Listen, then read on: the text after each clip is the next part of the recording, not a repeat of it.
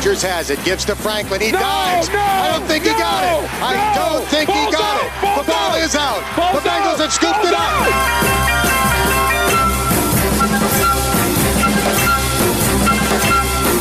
Burrow bouncing in the pocket, his throw caught at the 10-yard line. T. Higgins straight into the end zone.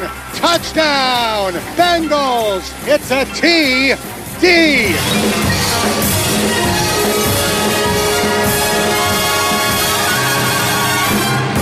You don't live in Cleveland, you live in Cincinnati. Hello and welcome to episode 126 of Cincinnati, the Bengals UK podcast. Are you sick of talking about the draft yet? Because if you are, you might want to turn off now. If you're not, well, stick around because our draft coverage is sort of beginning, even though Bengals Twitter is awash with chitter-chatter about the draft. Number 5, Team Saul versus Team Chase. We've already been there, but we're going to take a deeper dive today. And joining me to discuss the comings and the goings is Nathan Palmer. Nathan, hello. How are you doing, my son? How is it in sunny Midlands today? Not so sunny. It's been snowing, so not that sunny, I have to say. But yeah, things are going good. I can't wait for the draft to start because we're at the stage now where everyone just seems to be talking around in circles. And in previous years, I mean, it is our mission during this time to sort of try and strip it bare a little bit, because I keep saying this every year. There are so many names and so many positions and so many arm length measurements and this and that. It gets to be a bit of a dizzying, overwhelming process. So we do try and break things down as much as we can.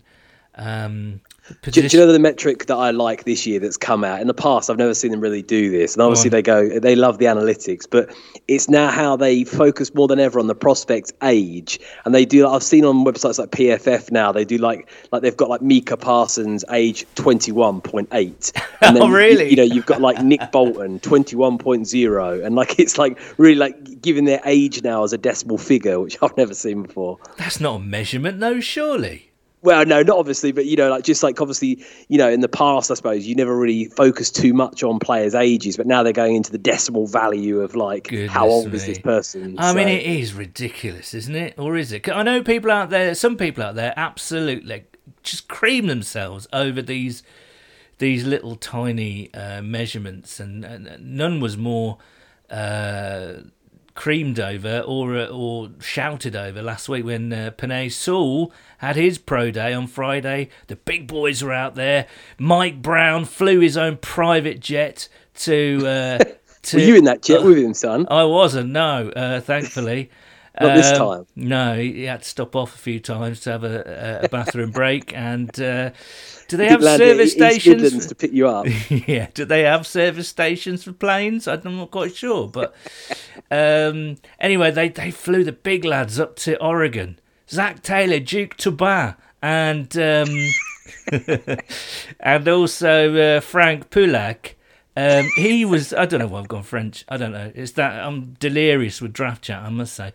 But they were there. They were there, Nathan, which means they're interested in Penei Sewell. They want to draft Penei Sewell. They're all there looking at him, looking at his arm measurement. They're looking at his decimalised age. And that means only one thing. That means they want him. They want him, Nathan. They want him.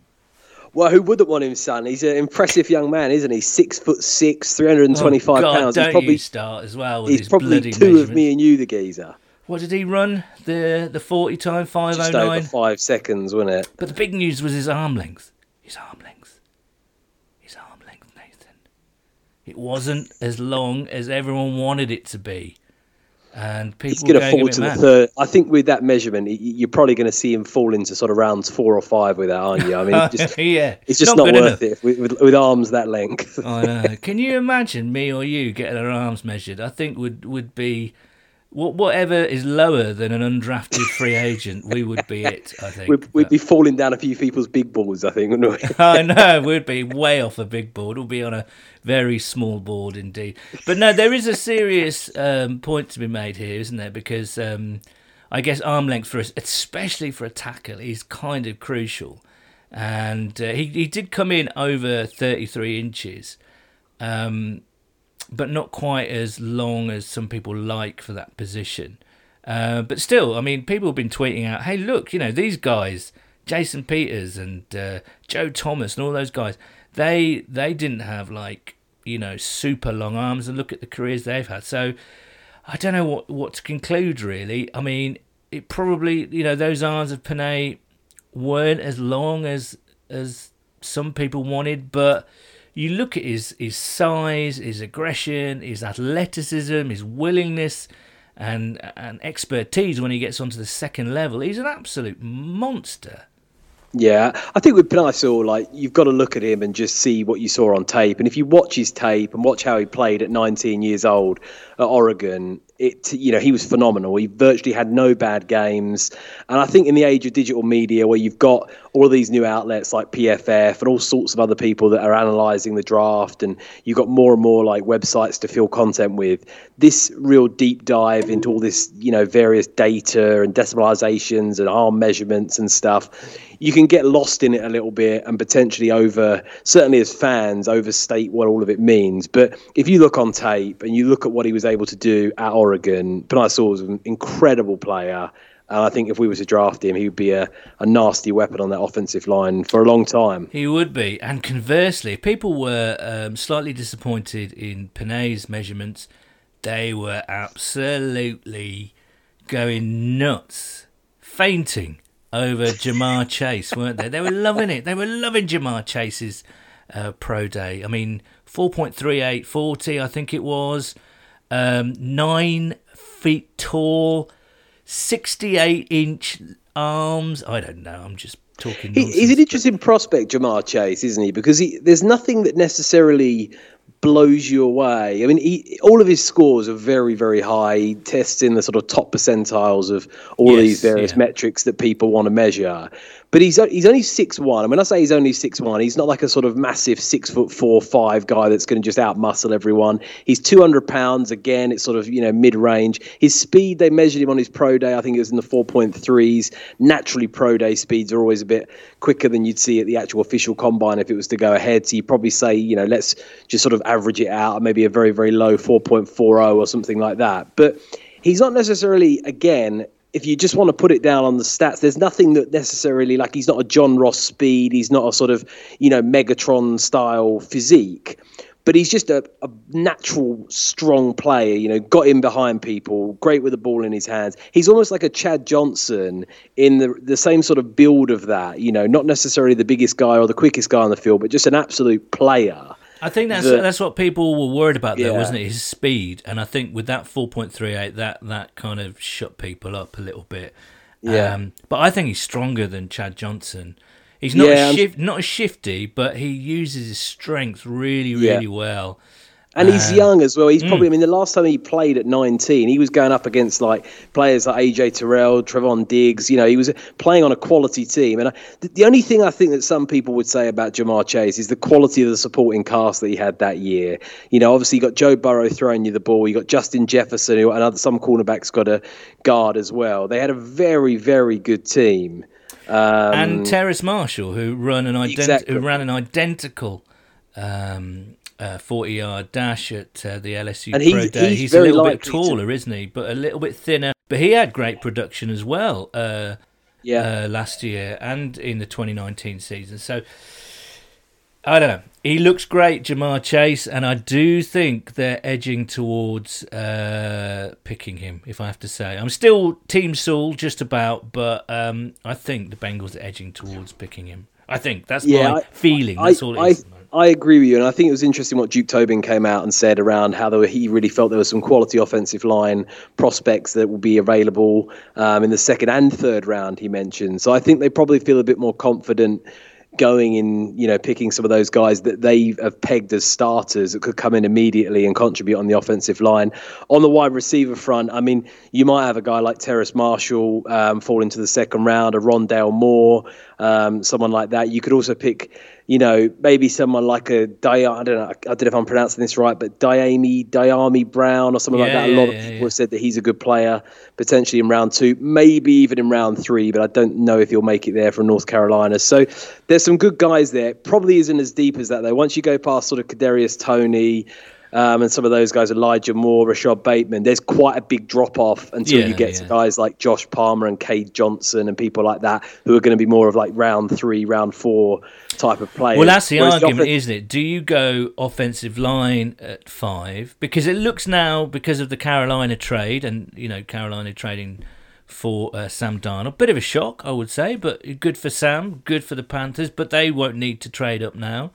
So we could well be standing firm at 5, Nathan. So that's the argument for both players. If you go for Penei Sewell, is there a drop-off in wide receivers in terms of talent to round 2 and 3? If you go Jamar Chase, is there a drop-off between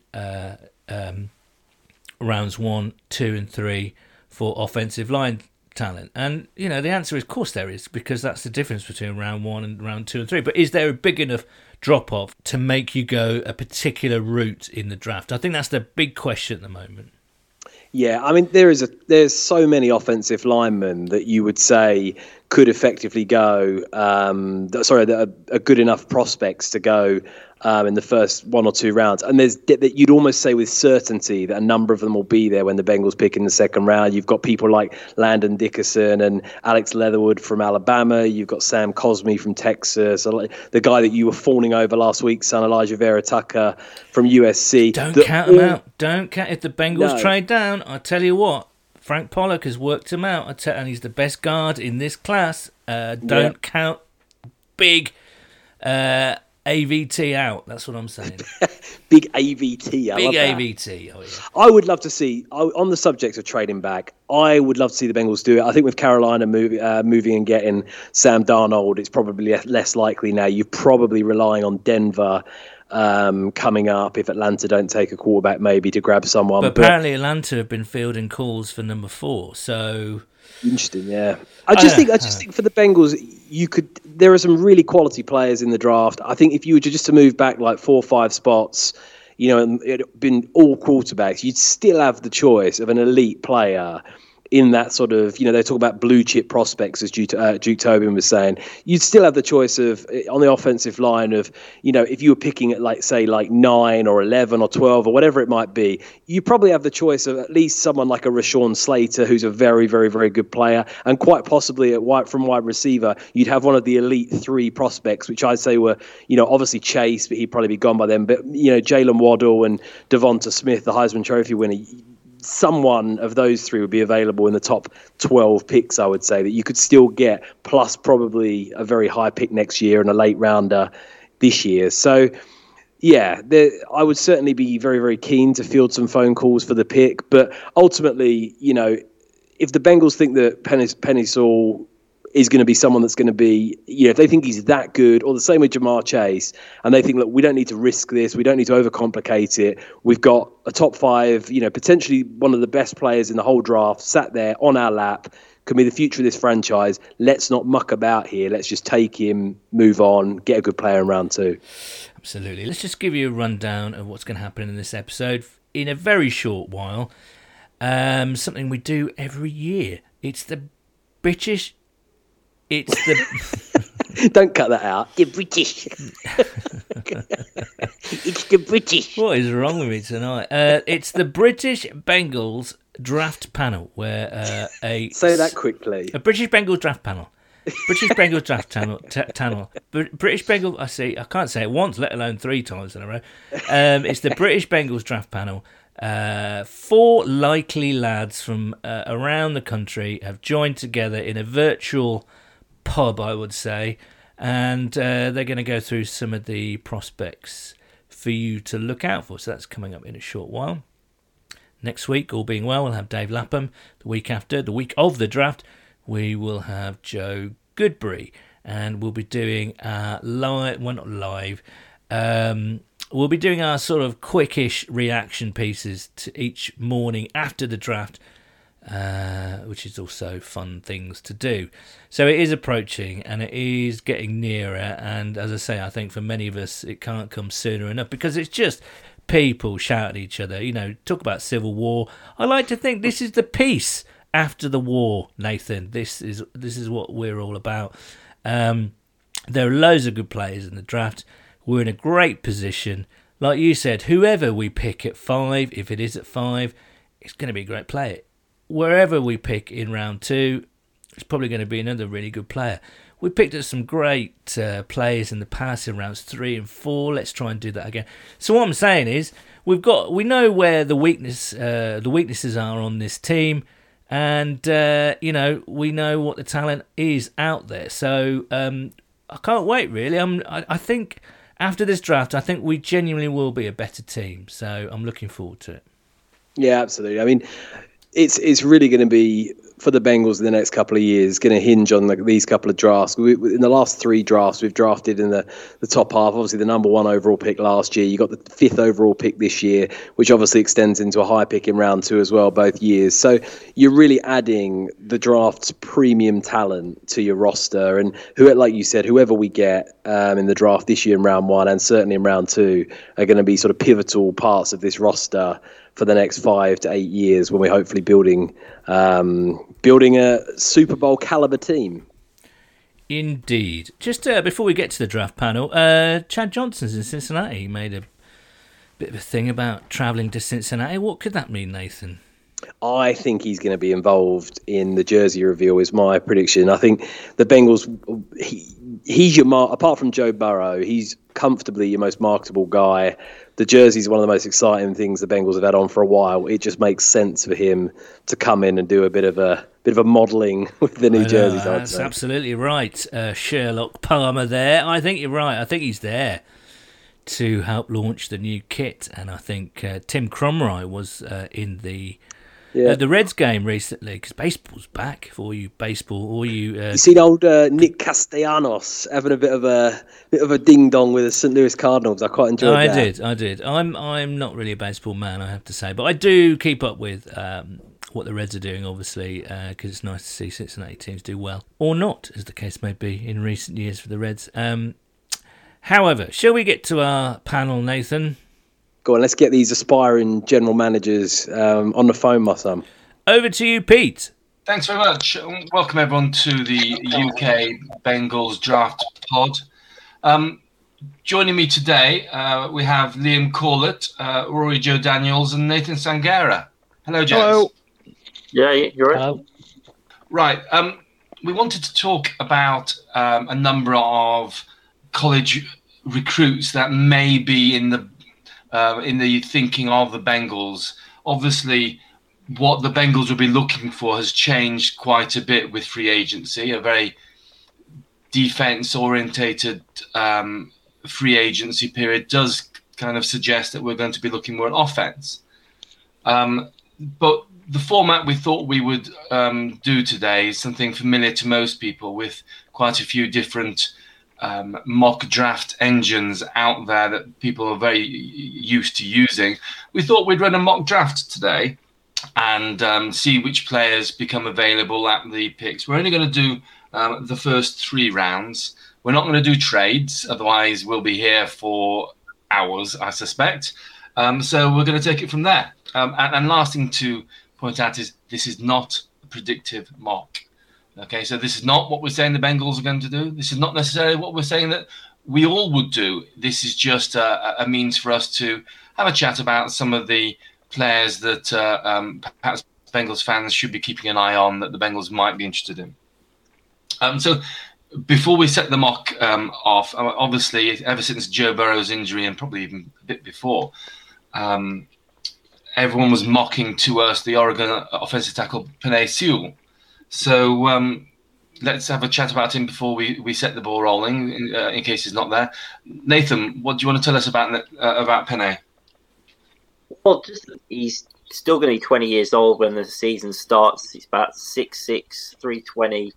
Fantastic offensive lineman. He won the Outland Trophy in 2019, which is the nation's best offensive lineman, and it was his second year of starting, and he's only 19 years old, which is pretty impressive. One of the issues with him in terms of scouting is that he opted out of the 2020 season due to COVID, which obviously a bunch of players did, but certain players it's going to affect a lot more than others. Looking into him, he was PFF's highest ever graded tackle that they looked at, and think of some of the tackles that they've evaluated in recent years. Like look at some of the guys from last year, for example, guys like Tristan Wirfs, etc. And this guy is the highest graded tackle that they've ever looked at. So that's a good start, especially considering I'd still probably say our biggest need is offensive line. The type of offensive lineman he's a mauler. He plays with a lot of aggression. The way he plays just seems like it fits the AFC North, exactly the kind of offensive lineman I feel like we need. He's also very athletic, a great blocker on the move, and he has good adjustment to different types of pass rushes. And he's not really a scheme-dependent player either. He can play in pretty much any scheme, so he's quite flexible in that sense. You say a good blocker on the move. The film I've loved of him is when he's been asked to get to the next level and he's gone and blocked a defensive back or a linebacker, and his eyes light up and he just blocks them to hell, and their souls it's just fantastic to watch, and he seems to enjoy that immensely. Let's make a start on this mock and let's see who's there. So let's give this a go. Falcons have picked Sewell, so he's gone. Oh, great. So the Team Sewell, Team Chase debate is not relevant here. Okay, so we're on the clock at 5. Obviously, we all know we need to be protecting Burrow. So I think that perhaps there's only one offensive tackle that we might consider at 5. Obviously, a trade back is certainly an option because there are other other quarterbacks out there, and we will get offers in this scenario in real life, one suspects, but not today. So Rashawn Slater, the Northwestern offensive tackle, what do you say about him, Rory?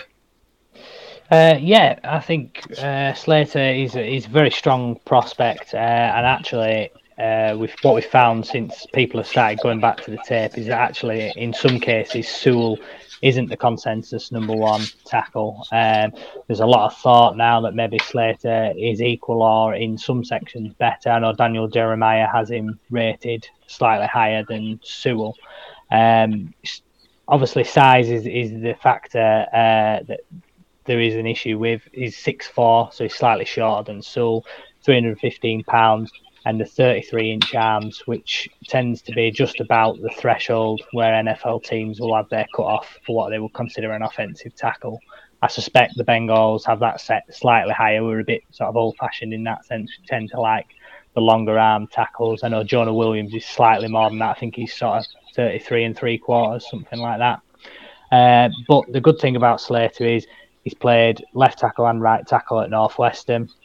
An excellent showing on tape versus Chase Young when he took on Young. I think it was in 2018. Jumps off the tape. Excellent mobility. I love watching him get to the second level, just like we were talking about. Slater can get there and take on linebackers and create holes. I think starting for the Bengals, he may be plugging at guard. Obviously, we've got Riley Reef there that will do the job at right tackle. So Slater, being that smaller frame, could fit in at guard. And then obviously you would hope that he'd progress to being one of your bookend tackles, in a sense, like Williams. But I think worst case scenario, you get a fantastic guard, and there's a chance that he can hang at tackle and be really successful there. I think his technical ability means he's quite a high floor prospect. He was a freshman starter, so he's had plenty of experience. He sat out in 2020. But yeah, I think he's a strong prospect. And I think he would definitely be somebody that we would consider in a trade down perspective. But if we were still looking for an offensive tackle, there is maybe, in my opinion, a slight drop off from Sewell, but I still think he could do a fantastic job for us. 1A and 1B, if you like. Yeah, definitely. Yeah. Well, I don't think there are any offensive linemen that we would be looking at with the number 5 pick. But there are pass catchers, and quite a few of them. And obviously, Bengals Twitter has been alive with the Team Sewell versus Team Chase debate. I think we'll have another month of that to go. So let's talk about LSU wide receiver Ja'Marr Chase. I know you like him, Liam, don't you? So what can you tell us about him? What can't I tell you about him? If anybody watched Burrow back in 2019, you'll know all you need to know about Chase. In that season, he had more than 80 catches for over 1,700 yards and 20 touchdowns. He runs clean routes. He beats press coverage easily. He finds the holes in zone. He's got huge production, and he's done it against top competition. And he's also done it with a lot of weapons fighting for those catches and for that production. He's the best receiver in this class, and I love him. There were a few questions about his speed, and I think he shut a lot of people up yesterday with his pro day. He ran a 4.38 40, which is rapid. He met the 6 foot threshold, weighs 200 pounds. He's so strong with his upper body and his lower body. Yeah, I can't see you going wrong with a wide receiver like Chase. There is another pass catcher that is worthy, in my opinion, of the number 5 pick, and that's Florida's Kyle Pitts. Now, look, I'm not describing him as Florida's tight end, Kyle Pitts, because people are getting hung up on the letters TE after his name. If they start thinking of him just as a pass catcher, then there's a whole different perspective. I mean, this guy's 6'6", 240 pounds, expected probably to be at about 255 at the start of the season. He's run an unofficial 4.44 40-yarder. Now, for perspective, that makes him quicker than both AJ Green and Tyler Boyd were at their combines. As I said, he shouldn't be seen as a tight end. I mean, last season, he had 66 targets, 43 receptions, 0 drops. That's a key fact, 0 drops.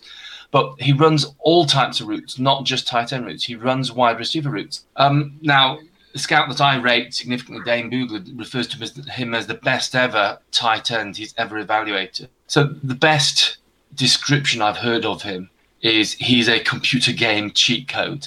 Okay, so we could also talk about Waddle or Devontae Smith here, but I think in all reality, at 5 with Sewell gone, do you gentlemen agree that those are likely to be our options? Rashawn Slater, Ja'Marr Chase, and Kyle Pitts? Yeah, I think they're the best, our best options there. Yeah, I think they're the top 3 you're looking at. Chase or Pitts, you pick him 5, you've got a unique opportunity where you're picking someone special. Go special. I think Slater's safe, but he's just not that generational talent that I want.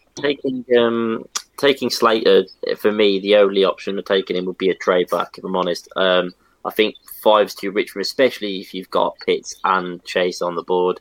I think they're the 2 options I think could pick for. I think they're, as you mentioned, they're the 2 special talents that you can see immediately having huge impacts in terms of scoring points. And while Slater will be a nice fit in the offensive line, I think that those 2 are the best choices. Are we going to give Joe Boy what he wants and give him his old mate Ja'Marr Chase then, are we? Yeah, let's go. All right, okay. Book it in.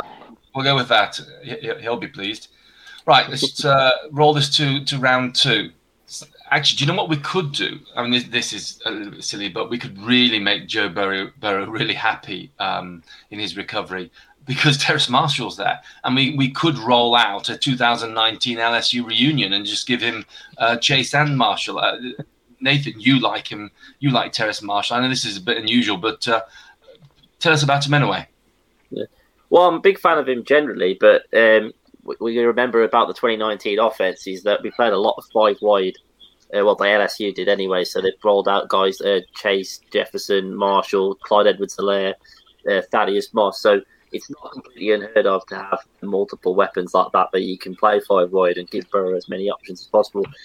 But Terrace Marshall, he's 20 years old, 6'3", 200 pounds, similar kind of 40 time. I think he ran exactly the same 40 time actually as Ja'Marr Chase. 4.38, I believe. He was the third option on the national championship team, but he still did catch 671 yards and 12 touchdowns, which for a third option receiver is pretty impressive. He did even better back in 2020. Obviously, LSU weren't as good, but his statistics still stood up there, and he does have that really good release against press coverage. He's got a big body guy, but he's got 4.38 speed, so he could be a threat downfield, which we're sorely missing from our offense. We thought maybe John Ross could maybe be that this year, but it didn't seem to work out with him. But we definitely need a vertical threat that can open up the passing game even more for us. He did also take a decent amount of snaps from the slot as well, so he does have that versatility. I know we've got Tyler Boyd, but getting Marshall in there as well, it means you can move guys around, give different things to watch out for. And even without Chase, Higgins, Marshall, and Boyd would be an excellent group of three. But with Chase, you're throwing 5 wide a lot with Higgins, Marshall, Boyd, and Chase, and that's going to be an absolute handful for any team trying to cope with us. I mean, I'm like a kid in a sweet shop or a candy shop, as for our American viewers. I mean, you'd love to have all those targets, but I think it's a little bit gratuitous to go on wide receivers in the first 2 rounds. I certainly think the Protect Burrow camp would be hounding us out of town. So let's look at protecting Burrow. Obviously, free agency has brought us Riley Reiff to replace the Buffalo Bills bound full start Bobby Hart. Available at this stage, we've got Texas offensive tackle Samuel Cosmi. Rory, tell us about him. Yeah, I think at this situation, if you go Chase in the first round, then having a player like Samuel Cosmi available in the second would be an ideal scenario for the Bengals. Cosmi is an athletic left tackle out of Texas. Over the 3 years that he started, you've seen significant progression. You can see that from his PFF grades. Cosmi is a developing player. I don't think he's hit the ceiling that he can get to. So that is a plus, but he's also a reason why he may be sat there in the second round, because he's not quite as polished as some of the other guys in that same cluster.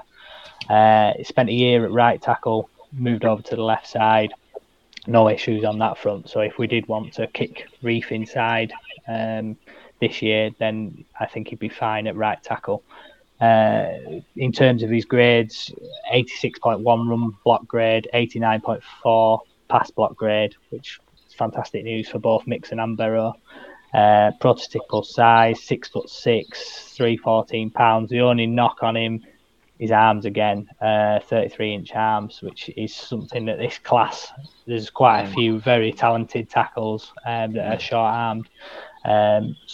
So whether that's a sticking point for the Bengals, like we mentioned, but I think the value that he offers in the second round is enough to get you over that any worries that would present. Very impressive at his pro day also, freaky athlete. Every test that you do at the pro day, other than the broad jump, he was above the 94th percentile for his position, which is fantastic. That just shows the kind of athlete you're dealing with Cosmi, and that's why he's so exciting as a projection. He definitely needs to sharpen up on a few of the technical sides, pass sets, feet movement, stuff like that. He just needs to be a little bit sharper. But I think he's good enough to be a starter. He's taken enough college snaps for you to be comfortable plugging him in. Not sure whether you'd want him at guard. I might be tempted to move Reiff into guard if we did take Cosmi and start Cosmi at right tackle. But I think wherever you plug him in, you're going to have a good, solid first year out of him. And then really, the sky could be the limit for him with that athletic profile. Yeah. Yeah, I mean, get enough talent and let them sort out the 5 best players in the 5 best positions. Absolutely, yeah. I think that's what training camp's going to be all about. Absolutely.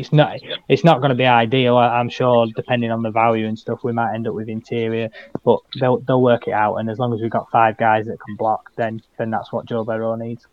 And we can also trust we've got a really good O-line coach now, unlike previous few years. Yes, definitely.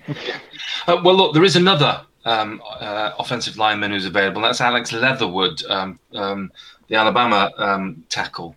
And I'll say he's a tackle because he played most of his time as a tackle, but he is projected to also be a damn good guard and has played time as a guard. I like Alex Leatherwood. He's not a flashy pick, but I like him. He's 6'6", 322.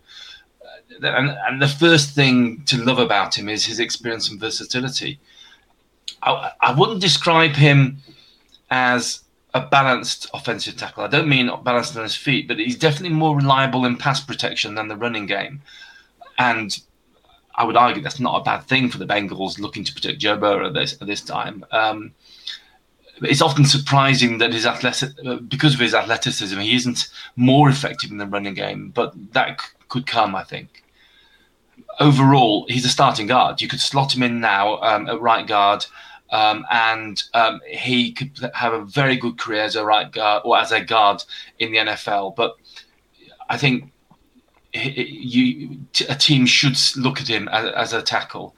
Speaking of interior linemen, obviously we were dealing with the injury of Hopkins, and we need players with versatility, not only tackles who can play guard and vice versa, but also guards who can play centers and vice versa. Rory, the Oklahoma center, Creed Humphrey is available. You like him, don't you? Yeah, I think he's going to be top of that sort of interior O-line pool that's going to be available at the top of two here. Obviously, Elijah Vera Tucker's probably going to be the top guard in this class. I would imagine he'd be well off the board by this point. So you're starting to look at names like Humphrey, Dickerson, Wyatt Davis out of Ohio State. In terms of Humphrey, I think you get a really strong physical centre, sort of that tone setter that you want in the middle of your offensive line, hard-nosed, sort of, 3-year starter, so he's got the experience. Oklahoma, obviously, we know they're a quarterback factory, so he's been in charge, the chief protection of their class quarterbacks that they've had coming out, and he's done everything that's in front of him. And I think when you look at the tape, you think, strong, top of the second. The thing that pushes him over is we've got another fantastic tester. Like Cosme, he blew his pro day out of the water. We've got 96 percentile, 93rd percentiles, vertical broad jumps. And even like 10-yard split was in the 85th percentile, 1.74. So you're seeing the athleticism and the explosiveness, which is what you want out of a centre. You want that sort of explosive, quick, out of the stance and straight into the faces of the defensive lineman. He's left-handed, which was one thing to note, so that slightly makes things a little bit different. But if it was me, I'd be looking at him as a guard. He took all his snaps at centre at college, but I think a game translates quite easily. You could plug him into right guard, and he'll do the same job for you. So I think, like we said, Hopkins early in the season, we're probably looking at Billy Price taking some snaps if Hopkins isn't quite there. Put Humphrey at right guard. If you're impressed with Humphrey, he might slot straight into that centre position for you. And then obviously when Hopkins is up and running, we know Hopkins is proficient at right guard, so them two can battle it out. You're going to have a strong interior. And I think we've got a running block grade of 83.6. So I think Joe Mixon will be also interested. We don't say enough about Mixon because it's all on Burrow and the passing game, but Mixon's got the big contract, so we do need to do a little bit for him as well. Well, Mixon getting his game in order will help Burrow as well. The running game always helps the passing game. Okay, I know we spoke earlier about the need to protect Burrow and also that the free agency was used to strengthen the defense, but there are some good pass rushers, and there's no doubt we do need to add something in the draft to the pass rush. So Penn State's edge, Jason Oweh. Liam, what have you got on him? He is the guy you're going to draft because of his athletic traits. He's 6'5", weighing in at about 255 pounds, and he is an absolute athletic freak. He ran in the high 4.3s in his pro day. He had an 11-foot broad jump. I mean, he's an absolute physical specimen that I think he's slid down draft boards because of his lack of production. He had no sacks last season, which is a concern. But I think he plays the run well. I think he's got a really high motor. He shows that he's got a good bend and he moves well in space. I think he has the tools to rush the passer. I think he just needs to refine them more at the next level. And I think playing in the pros with pro coaching can only help bring him on as a player. I mean, he's only been playing football since his junior year of high school. So he's still learning the position. He's still learning to play football. And it shows because he can be slow in his play recognition. So he gets caught on RPOs. But as far as physicality goes, he has everything you want to be special at the next level. I mean, he's only had 20 collegiate games. Yeah. I think I haven't got the stats, but I heard elsewhere that the stats of the number of pass rush reps that he had last season and the number of quarterback pressures, and it was a good ratio. So yes, he didn't have the production of sacks, but he had plenty of pressures. Okay, well, who else might be available? Jalen Phillips, the Miami edge. I've looked at Jalen Phillips. He looks like one of the best edge rushers available in the entire class, not just on the board at the moment. He opted out in 2020. He's 6'5", 258. He had 8 sacks and 15.5 tackles for loss, which is very impressive production.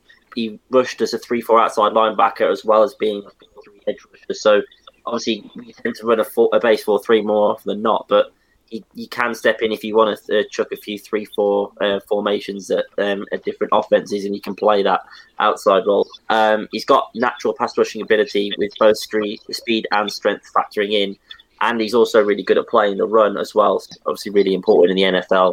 Don't want people, especially taking players quite high like this, that you have to take off the field on third down. So he's one that can stay on the field, which is really good.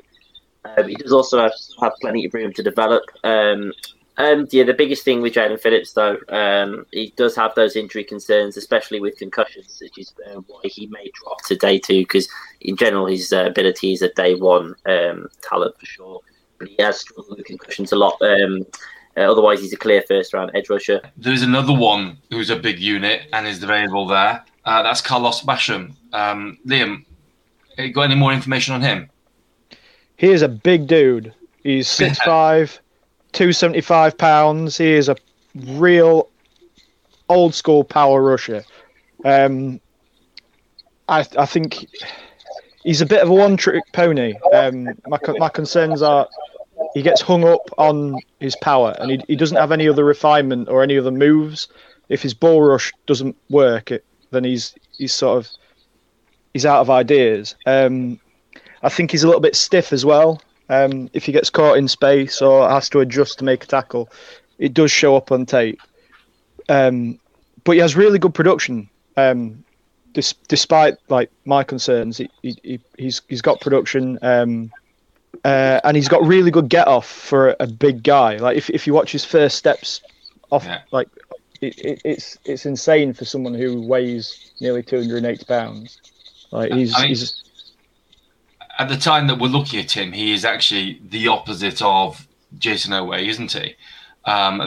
He's got the production that might entice you, whereas Oweh doesn't have the production but has perhaps a higher athletic profile. Yeah, and I think Basham offers you a little bit more versatility. He has the ability to slide inside on third down and rush the passer.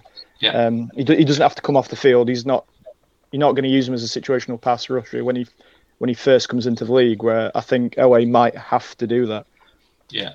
Well, I mean, it's great talking about these edge rushers, and there is depth there, and we will obviously need something in the later rounds, but let's not beat around the bush here. We're here to protect Burrow now. We went for Chase in round 1.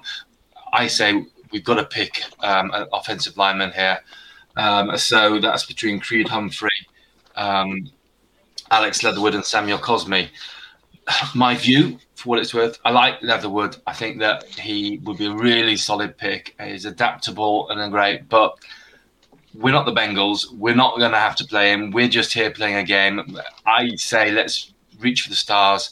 I think that Samuel Cosme has a higher potential ceiling, and let's give him to Frank Pollock and let's see what we can make out of him. Personally, I want to go for Samuel Cosme here. What do you say? Yeah, definitely. He would be. Yeah, I think that's a great pick. I think we'd be lucky if we still had him on here. So I think they'd jump at the chance of taking him at the top of the second round. I think also he'd be the best tackle of the three. So obviously Humphrey's more of a guard centre, and Alex Withers, I think he may be better as a guard than anything else. But I think the best hope you've got of a guy succeeding the tackle, I think Cosme's the best option. So day 2 of the draft, round 3, 1 or 2 options available. 2 that really do interest me. That's UAB's edge, Jordan Smith, and then Louisiana Tech's D-tackle Milton Williams, who seems to really be picking up some momentum late in this draft process. So let's start with Jordan Smith. Rory? Yeah, Jordan Smith, yeah. I think he fits the prototype that we talk about when we're looking at edge rushers for the Bengals. 6'6", 255 pounds. You know, we know we like long edge rushers, so that's a tick immediately. Difficult path through college. He was a recruit to Florida, got involved in credit cards fraud scheme that eventually meant that he had to leave Florida. So that's a red flag immediately that they're going to have to clear up. He went on, he's gone through junior college, and then he's found his feet at UAB. So he's done everything right since then. And he's made a really strong college career off what was a pretty bad start. He came into college at 220 pounds, so he's done some serious work to get himself up to 255. And there's still more room to add weight onto that frame. He still looks lanky, he's very lean, and he's quite raw at the edge. But as a pass rusher, he's excellent. He's speed, and he's got quite active hands as well. So there's plenty of development to be done, but you're actually bringing him in as your sort of rotational defensive end. He's going to be there on third down. So you're going to kick Sam Hubbard inside and hope to get Trey Hendrickson and Jordan Smith on the outside. You're introducing an element of speed, which Hendrickson is a speed rusher. But obviously the loss of Lawson will be that sort of pure edge rusher on third down situations. So I think Smith is going to need a little bit of honing, which is to be expected. That we're at that stage of the draft now at the third round. But yeah, he hasn't put it together as a whole package. You're going to want to try and get his run defense better if you're going to turn him into an every down end. But yeah, I think he's a fantastic prospect, and he'll give you some early sacks, hopefully. Yeah, and he had a good Senior Bowl, didn't he? He did, yeah. He was very impressive. So that, and then they'll like that. I think the Bengals will like the Senior Bowl plays into a lot of their thinking. So, and they've shown they're not afraid to pick players who have had red flags in the past, perhaps character issues in the past, but have turned it around and started to prove themselves, and that's what Jordan Smith has. Excellent. Yeah. I have to say, I do like what we see in Milton Williams, who's a strong old boy who plays more centrally, I think. Nathan, Milton. Yeah, Williams, D-tackle out of Louisiana Tech, D-tackle / edge. He can kind of do a bit of both. 22 years old, 6'4", 280. He recently had his pro day, and he set his target of 35 bench press, and unfortunately he fell just short of 34. But he is more of a pass rusher interiorly, but he can do it on the edge as well. But he's a very good run defender. So he wouldn't be limited to just playing the rundowns. He's a guy who can be on the field for all three. But we could see him as a potential Geno Atkins replacement. He also ran a 4.62 40-yard dash, shows how athletic he is. Did I see him bench press 550 the other day? I mean, as I said, he's a strong old boy, isn't he? Yeah, but he's really impressive. I think as much as I do like him and he would fit, the Bengals have started to fill out the interior D-line part of the defense. And although I'm not saying we don't need to strengthen or replace Geno if Geno's gone, I think there's much more of a need at edge where we've had a one replacement, one gone, one in, and not strengthened. And the lack of pass rush, lack of sacks last year suggests to me that they should be going out-and-out pass rush at this point. So my personal view is that that we pick Jordan Smith out of University of Alabama at Birmingham. Do you agree? Yeah, we definitely need that edge threat, don't we? Yeah. In the rotation. Okay. Yeah. Well, that closes out the third round. So to recap, we've gone for LSU's wide receiver Jamar Chase at 5 overall to replace fan favorite AJ Green. Texas Longhorns offensive tackle Sam Cosmi at 38 to protect Joe Burrow. And then UAB's Jordan Smith at 69 to chase Baker Mayfield around the Cheesecake Factory car park. To chase Big Ben around, but there's not much chasing needed there. And, of course, to chase down the Ravens running back. So that's great work, guys. This drafting lot's easy. I think we can expect calls from the front office for employments of contracts at this stage. But what I did ask of all of you is if you could we did this last year as well, if I could ask you to bring to the table a sleeper pick or a draft crush. We all have them, players that we would like to bang the table for, perhaps later in the draft. So who have you got? Liam? Benjamin St. Juste out of Minnesota. He's a long cornerback. He's 6'3" and over 200 pounds. Yeah. I really like him. He's a really sure tackler. He brings it. He hits hard, and I really appreciate that. He's shown he can play zone and press coverage. So he's got that versatility. I think he'd add depth at a position where, well, maybe we don't need it anymore. We have invested at corner. But I really like him. He breaks on the ball really well. The only issues are he really struggles against twitchy receivers. So guys who are going to put double moves on him, he's got that hip stiffness. You're going to find that in the guys in the later rounds. But I think he has the ability to work around it and be productive at the next level. He's willing. He's a willing run stopper. He'll chip in. And if you want to go and watch tape on him, I thought he had a really good showing in the one-on-ones at the Senior Bowl. I really liked him. Yeah, I mean, he's possibly 4th round, maybe 5th round. Yeah, I think he'll be sliding down like later rounds, 4th, 5th. I'd be happy with. Right, let's see if Rory's got us a long snapper. No, unfortunately not. But I have got a guy that has been in for a visit with the Bengals in the pre-draft process. So that's Amir Smith-Marset out of Iowa. And he fits the bill for exactly what we need.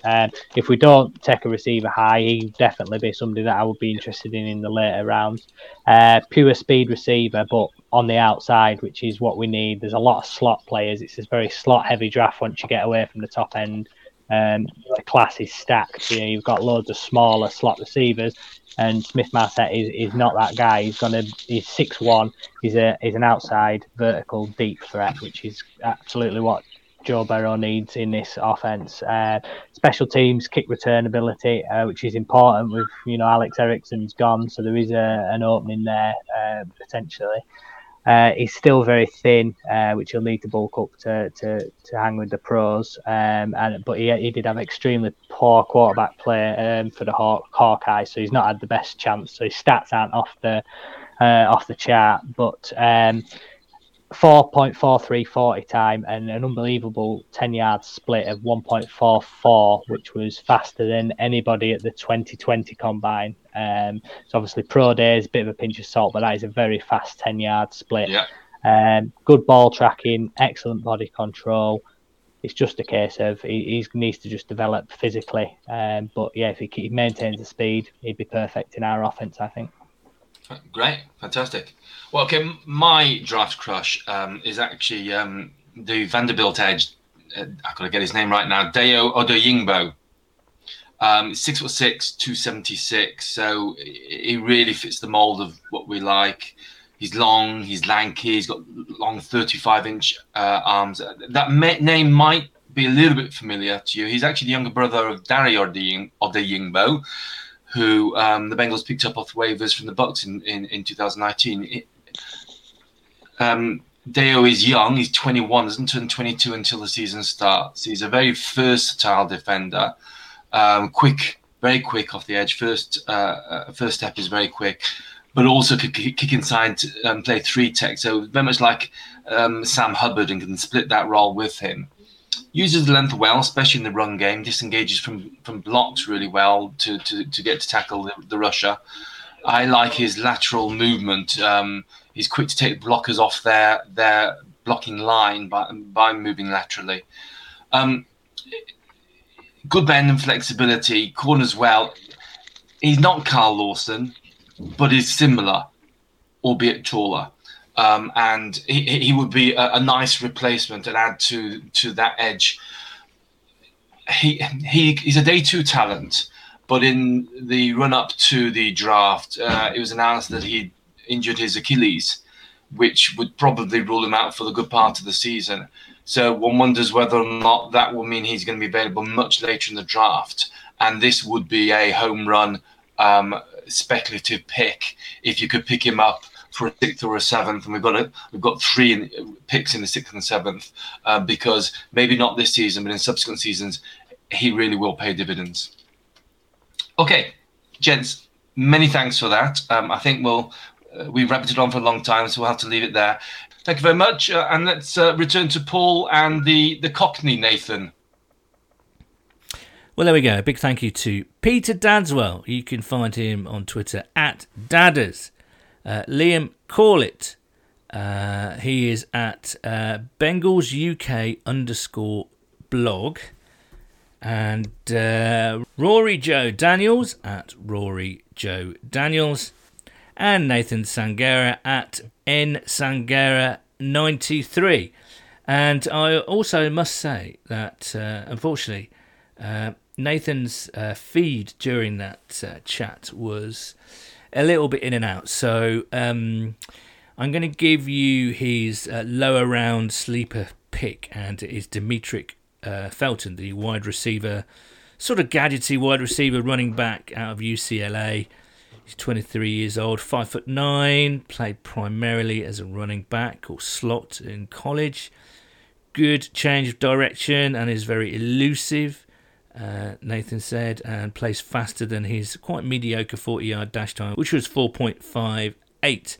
And Nathan really likes him because he's quite similar to Giovanni Bernard and can be used in the slot when 5 receivers are used, and gives some versatility to the running back and receiver groups. Could be available down there in the 5th or the 6th round. So just wanted to let you guys know what Nathan's sleeper pick was. So lots of interesting things there.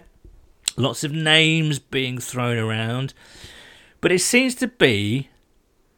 I mean, they picked Chase because Penei Sewell was gone in that first round. So it looks like Chase. And then...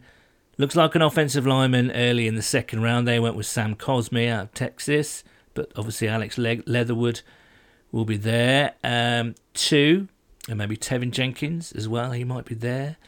Wyatt Davis, the guard out of Ohio State, he might be there. So it looks as though it might be an offensive lineman in early round 2. And then they address the defense in round 3 by going with an edge rusher. And interesting. I think that would be the way that I would go. I think the first couple of picks would be on offense, and depending who's around in the 3rd, I still think we need some pass rush sizzle on that defensive line, because yes, Hendrickson's great, Ogunjobi great, DJ Reader back great, Sam Hubbard fine, but we need some extra juice and some real action on that defensive line, I think. So that might be the round to do it, in rounds 3 and or 4, I think. Got a proposal for you, my son. Oh, Nathan, we've known each other for this amount of years, and are you going to propose to me now? I'm going to propose something to you. Let's say they go Chase, which I feel like they probably will. Like, I'm leaning probably 60-40 towards they will take Chase. I'd rather Sewell, but, I think they're leaning towards Chase because they think that the depth is better at the offensive line. If you've got I think linebacker is a big need for the Bengals. I think it's, potentially not as big as the offensive line, but I do still think it's a very, very big need for the team. I think that Logan Wilson's going to have a quality season, I predict. I think he's going to be a bit like a Jesse Bates on our team in terms of emerging. I think he'll do well. Pratt has not come on as I would have liked. Davis Gaither, is a later round pick, seemed fairly good in flashes, but still a lot to prove there. Haven't got that veteran presence yet. I still think there could be an addition on the team. Yeah, I do too. At linebacker before the draft, which maybe changes that. I think need. After the draft. Yeah, maybe after the draft. But if you go into round 2, you've got Jamar Chase and you're rubbing your hands together, you've got your game-changing wide receiver.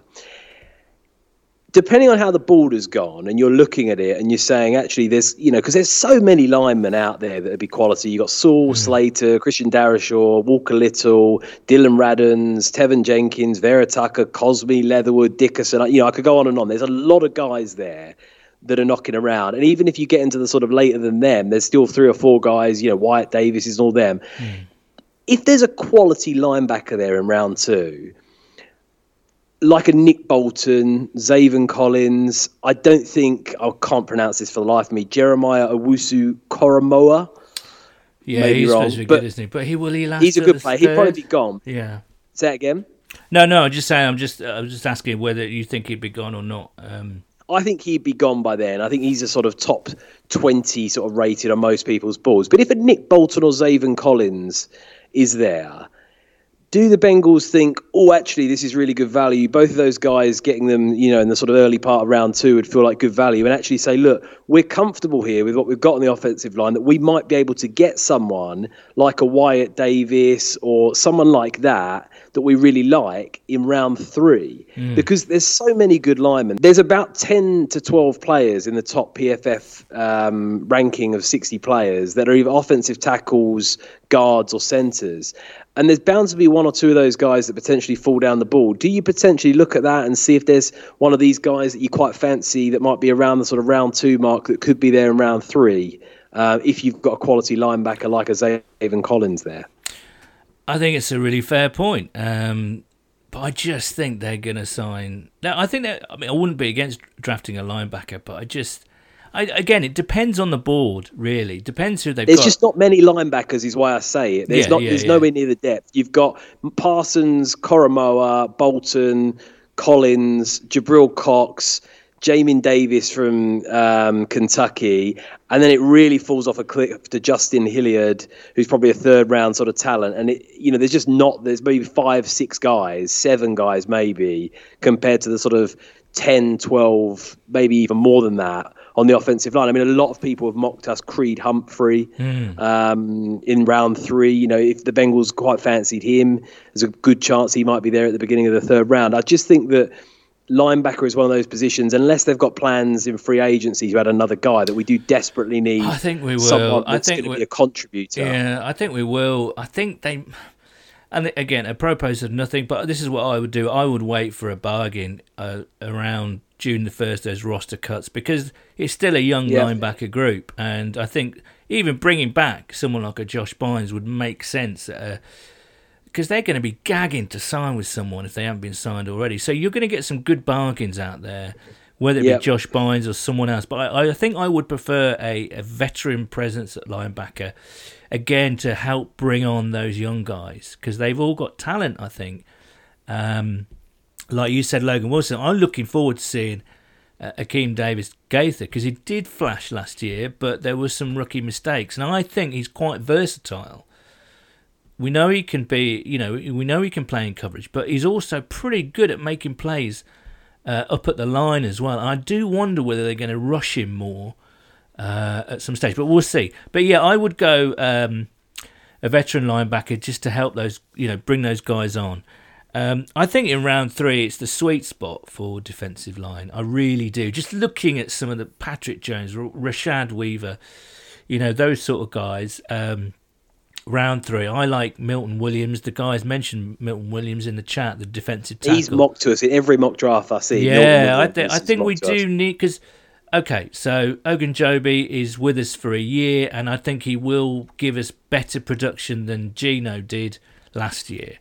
He's no Geno Atkins in his prime, that's for sure. Not many people are. But in terms of what Geno was able to produce last year, I think he's going to give us more. But you draft for talent, don't you? So I think there's a bit of a gap there for another 3 technique behind those guys to kind of rotate in, to get some experience.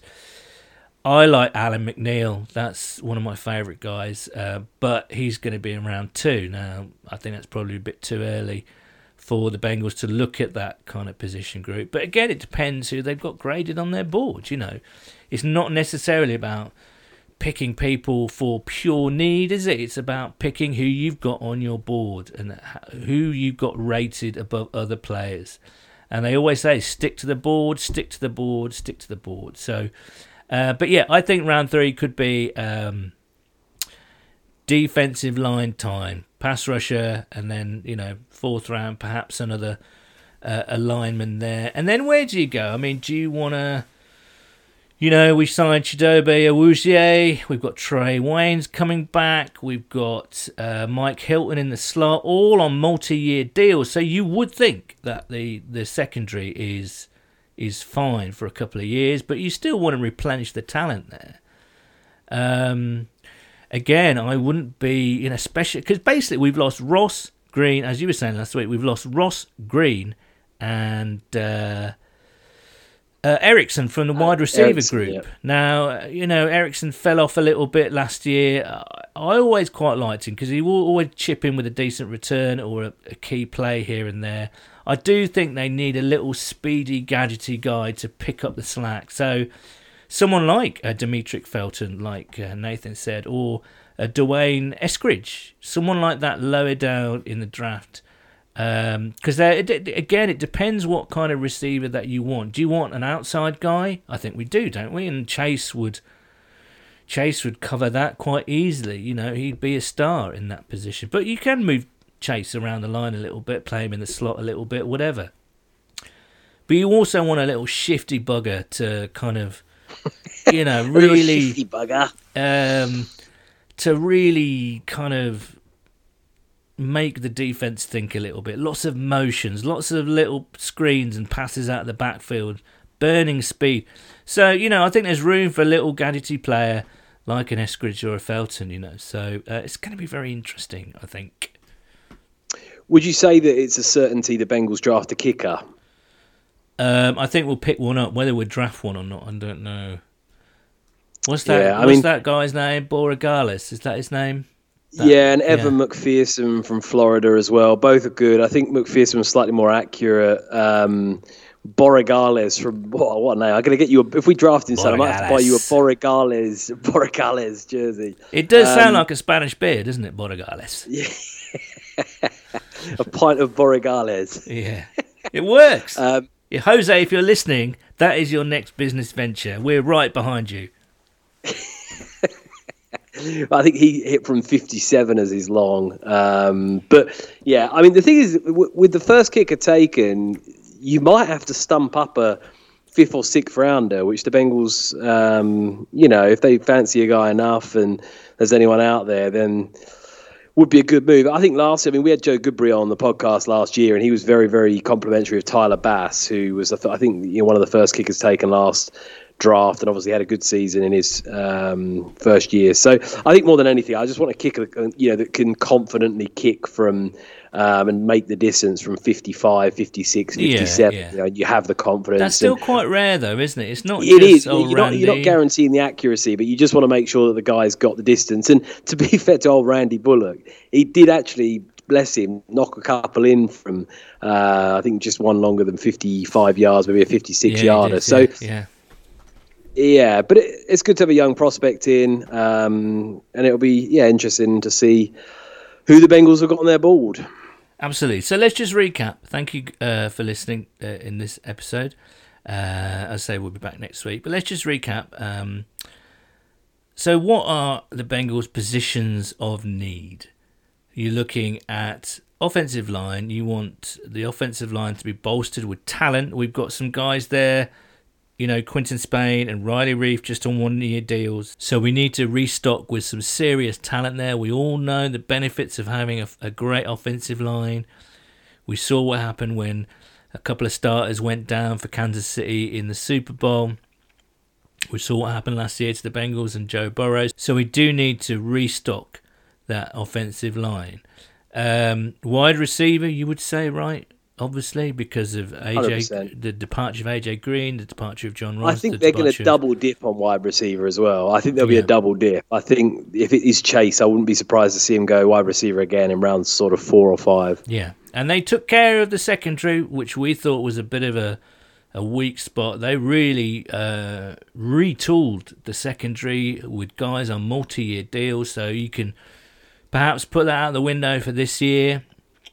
Linebacker, you say, if they don't sign a veteran, something could happen there. And certainly the defensive line. I think they need 2 more guys from the draft. And again, don't discount another signing, free agent signing later on after the draft, maybe early June. But certainly those are the 3 positions, I think, that need to be taken care of and really given a big injection of new, young, fresh talent. And I think that's offensive line, wide receiver, and defensive line. Would you agree with that? Pretty much. I'd probably add tight end to that. I think the Bengals could use a bit of competition coming in there. I don't think they need to probably go anywhere in the top 3 rounds, but I think if there was a good guy, knocking about in rounds 4 that you had a good you felt like you were getting good value in, I think that would be an interesting guy to add to the room alongside CJ. Ethan Carter's gone. There's a question over CJ's fitness, and I think he might be out of contract next year, and also out of contract is Gio. If he doesn't get traded this off season, which seems to be, there was a bit of chatter about that a couple of weeks ago, so they might even be looking for a running back lower down, 4th, 5th round, something like that. So anyway, we shall talk more next week. Thank you for listening. I hope that was a bit of a help. You've got some names to look to. You can go on YouTube and watch all their film, and if that's what you're into. And again, yes, we will be back next week talking to the man, the myth, the legend, Dave Lapham. So until then, it is a hooday from me. And a hooday from me. Cheers, guys. And it should also be noted that the views and opinions expressed within this podcast do not reflect those of the Cincinnati Bengals organisation.